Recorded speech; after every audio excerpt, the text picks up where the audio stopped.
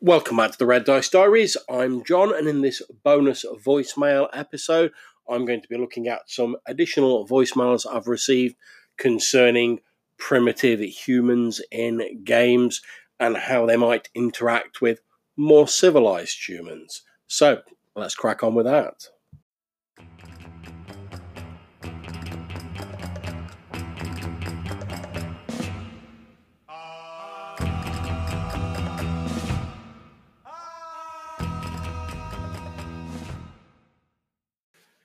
Now, this conversation originally started in Season 2, Episode 36, Guerrilla Podcasting, where I mused a bit about how sort of simian ancestors and primitive humans might react to being thrown into close proximity with more civilized humans. And we've touched on it thanks to a number of voicemails that people have left me in a couple of bonus episodes. And I think the first set of calls we've got here today are from Joe. So take it away, Joe. Hey, John, it's Joe Richter calling in with more discussion on evolution and the history of our species. And all scientific evidence is starting to point to the fact that about 12,000 years ago, our planet got hit by a massive comet that smashed down in North America, which basically reset everything.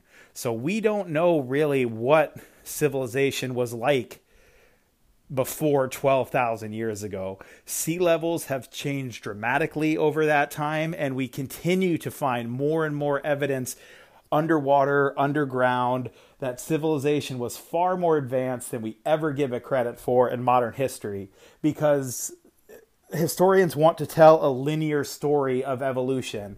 We were, uncivilized, now we're civilized with no in between, and that's just not the way it seems that it worked out. Peace out. Hey, John, it's Joe again, and I'm a bit confused by your use of the term modern human. I think you're meaning to say civilized human, that Neanderthals didn't interact with humans during recorded history, and that totally right. But humans, biologically speaking and evolutionarily speaking, we've been the same for tens of thousands of years. Brain power, mobility, all that shit. We've been the same for millennia. So yeah, that's a little confusing to me. But biologically, modern humans and Neanderthals and all the other Homo species absolutely interacted. And more evidence keeps getting brought up to show that. And like Barney was talking about, the dates keep getting pushed back, and we don't really have a clue of what the history of our species is. Peace out. Thank you very much for that information, Joe. That was really interesting. And yes, you are absolutely right.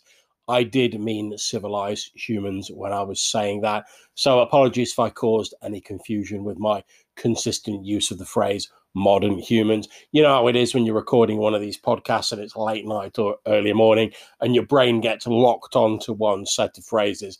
It's very difficult to switch tracks.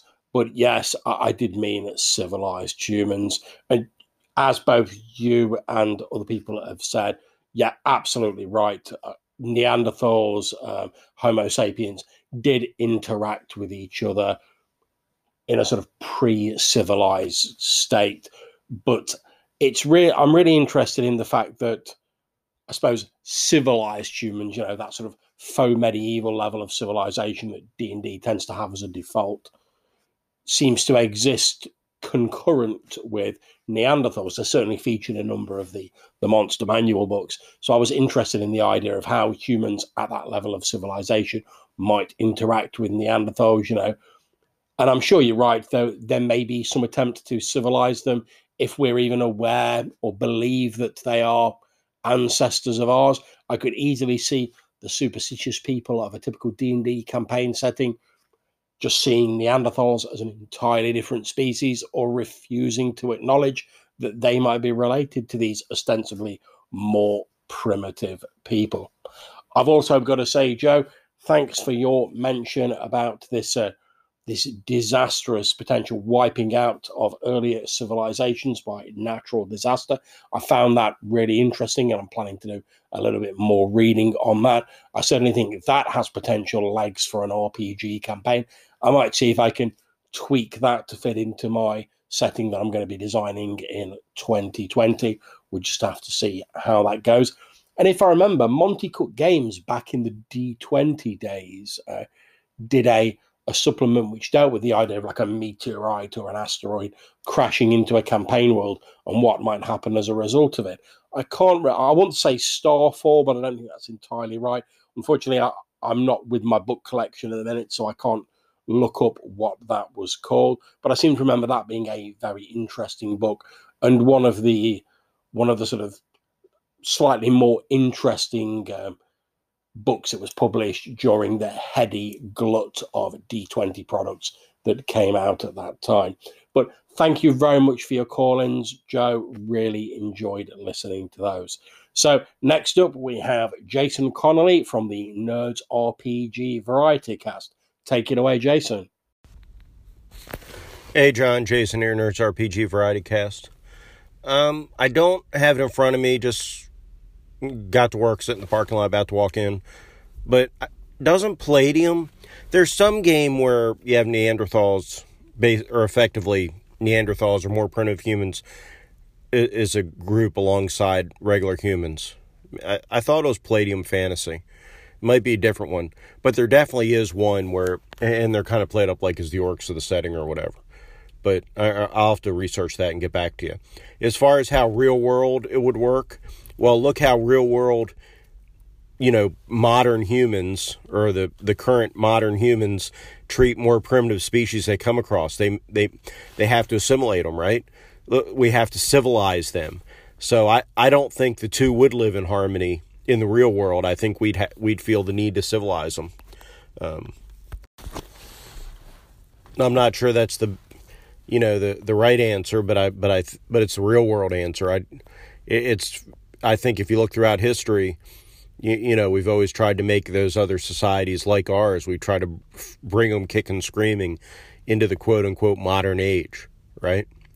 So, yeah, I don't know it would turn out too good for that more primitive race. But, yeah, one of the games definitely does that. I sure can't remember which one off the top of my head, though. My memory's not the same as it ever was, unfortunately, so... Anyhow, I'll talk to you later on. If I figure out what game I'm talking about, I'll call you back or let you know which one it is. Looking forward to your Colonial Black Powder and your other efforts in the new year. Take care. That was Jason Connolly of the Nerds RPG Variety Cast. Thank you very much for calling in, Jason. And yeah, I think you raise some great points there. I don't know about Palladium Fantasy. I never really had any direct experience with that. The nearest I got was I remember seeing a few adverts in like old Dragon magazines, and whenever I spoke to anyone about it, they were like, "Oh, the rule book's like thicker than the Gutenberg Bible, and it's like rulesy AF," which pretty much led to me being like, "Nah, that does not sound like the game for young John." So I just moved along, and I suppose part of me now does think, "Oh, maybe I should have given it more of a look and made my own mind up." But certainly back in my younger days, I relied quite a lot on the opinion of people who'd like been in the gaming industry and the hobby longer than me to sort of like inform my purchasing decisions. But I seem to remember, like, I think it might be like Earth Dawn and Shadowrun. I seem to remember that in Shadowrun, when magic returned to the world and various people's like dormant magical DNA, or however they phrased it, reactivated, turning them into like orcs and trolls and whatnot, that each of those was classed as like a subspecies of humanity with like a sort of faux Latin tag and like Homo arcanus and stuff like that. I'm sure it's not actually one, but I'm not a massive fan of Shadowrun, so I don't really have the in-depth knowledge of it. But I'm sure they had like different tags for these subspecies of humans which match to like your hobbits, your orcs, your elves, stuff like that. And that is definitely something I'm considering doing for my Colonial Black Powder game, because I want to have some of the fantasy races, and I've pretty much got it narrowed down to like elves, humans, and orcs at the moment. But I quite like the idea of having those different races be portrayed as like offshoots or different branches of humanity. But that may evolve, for want of a better term, as I continue working on the campaign. Thanks for your well wishes. I hope you have a great new year, Jason. And that is it for this bonus voicemail episode. Thank you very much to my two callers, Joe and Jason. I really do enjoy reading and listening to these voicemails and these correspondences that I receive. It really makes podcasting worthwhile and feel more like a dialogue to me. So if you have any thoughts on things we've talked about here, any suggestions for things you'd like to see in future episodes, or you just want to chew the fat a bit, you can either get in touch with me by emailing reddicediaries@gmail.com. You can leave me a voicemail message on the Anchor app, or if you want to leave a voicemail but you don't really like that whole 1 minute limitation that Anchor imposes, you can always record your voicemail as like an MP3 file or something using like Audacity, and then just attach it to an email and send it along to reddicediaries@gmail.com. I look forward to hearing your thoughts, and I really do love getting those voicemails in. So until I speak to you again, take care, and whatever you're playing, have fun, and may your dice always roll 20s.